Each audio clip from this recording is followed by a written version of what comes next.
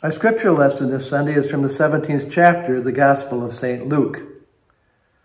On the way to Jerusalem, Jesus was passing along between Samaria and Galilee, and as he entered a village, he was met by 10 lepers who stood at a distance and lifted up their voices and said, "Jesus, Master, have mercy on us."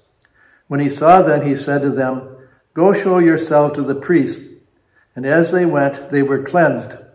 Then one of them, when he saw that he was healed, turned back, praising God with a loud voice, and he fell on his face at Jesus' feet, giving him thanks. Now that man was a Samaritan. Then said Jesus, "Were not 10 cleansed? Where are the 9? Was no one found to return and give praise except this foreigner?" And he said to him, "Rise and go your way. Your faith has made you well." Well, dear friends in Christ, grace and peace be unto you from God our Father, from our Lord, and from our Savior, Jesus Christ. Amen. I'm always intrigued by this particular story because Jesus, as he often does in the New Testament, Jesus keeps setting the ideas and expectations of those around him right on edge. As you probably know, that Samaria and Galilee were just as close together as perhaps Mexico and the United States. There was a border between them, but it was a pretty porous border. And the Galileans really felt that the Samaritans were just a low caste, not quite right people. And there was almost no intercourse between Samaritans and Galileans.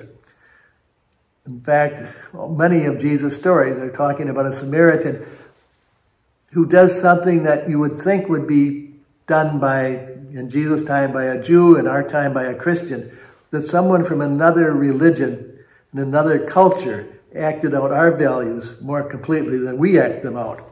And so it was in this story. There were 10 lepers. One of them was a Samaritan, and that tells us something right off the top. And what it tells us right off the top is that these were kind of despised people who were not accepted in society at all. At that time, people felt that leprosy was contagious and that just touching a leper could cause leprosy yourself. Now we know it's actually called Hansen's disease and it's curable, but back then it wasn't. And so lepers they had to ring bells and say unclean, and they were just kept away from society, except amongst themselves. And within their group, the Samaritan was the same as everyone else.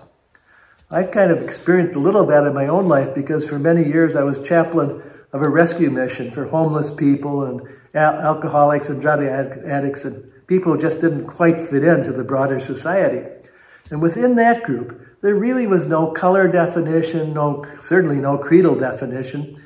People were just trying to get by, to find a place to sleep for the night or a meal. And they would share with each other that kind of information. There wasn't really any hoarding. Everyone kind of was open to other people who were in their circumstance. And so I think it was with the lepers. The lepers were all together, but 9 of them were of Jesus' faith. 9 of them at least felt that they were entitled, I guess, to some grace, but the Samaritan wasn't.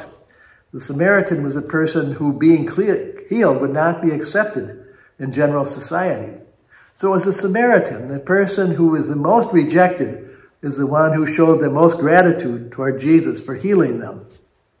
It says a couple of things. One of the things it says is, since I think all 10 were healed, but 9 were able to go back into that society all by themselves and just be treated as normal people, the leper who had been included with them when they were outcasts was now going to be outcast from society. But the leper is the Samaritan leper is the one who came back to Jesus. I think often it is that those who are least well treated by society are those most grateful when they get a break. And I think one of the things it can say to us is that since we all need healing, and since Jesus offers healing, are we truly grateful, or do we think somehow it's our due? According to the scripture lesson, it's not our due, whether the healing is physical or emotional or financial or whatever it might be. Nobody owes us healing. But healing, especially through the grace of God, is a gift. And Jesus said, you really ought to be grateful for the gift, because that Samaritan who nobody thought was worth talking to, that Samaritan is the only one who came back and showed that he understood the gift he'd been given. So we've been given gifts. If we're lucky, we will have feelings of gratitude, because then we'll find new lives. And that is the good news. Thanks be to God. Now let us pray.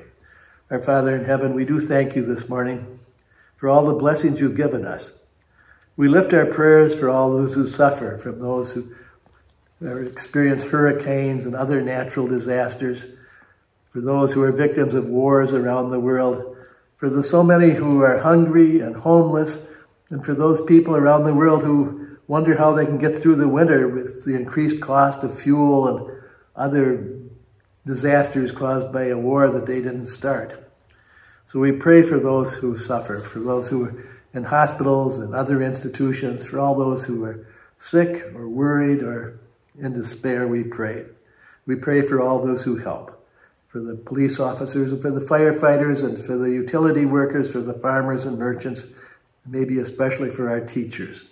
We pray for our president, for our men and women of our armed forces, for our governor, and for one another, as we remember the words that you taught us. Our Father who art in heaven, hallowed be thy name. Thy kingdom come, thy will be done on earth as it is in heaven. Give us this day our daily bread, and forgive us our debts as we forgive our debtors. And lead us not into temptation, but deliver us from evil. For thine is the kingdom and the power and the glory forever. Amen. And now may the Lord bless you and keep you, and make God's face shine down upon you and be gracious unto you. May the Lord lift up the light of God's countenance upon you. Give each of you God's peace. Thank you for watching us. We hope you have a very blessed week.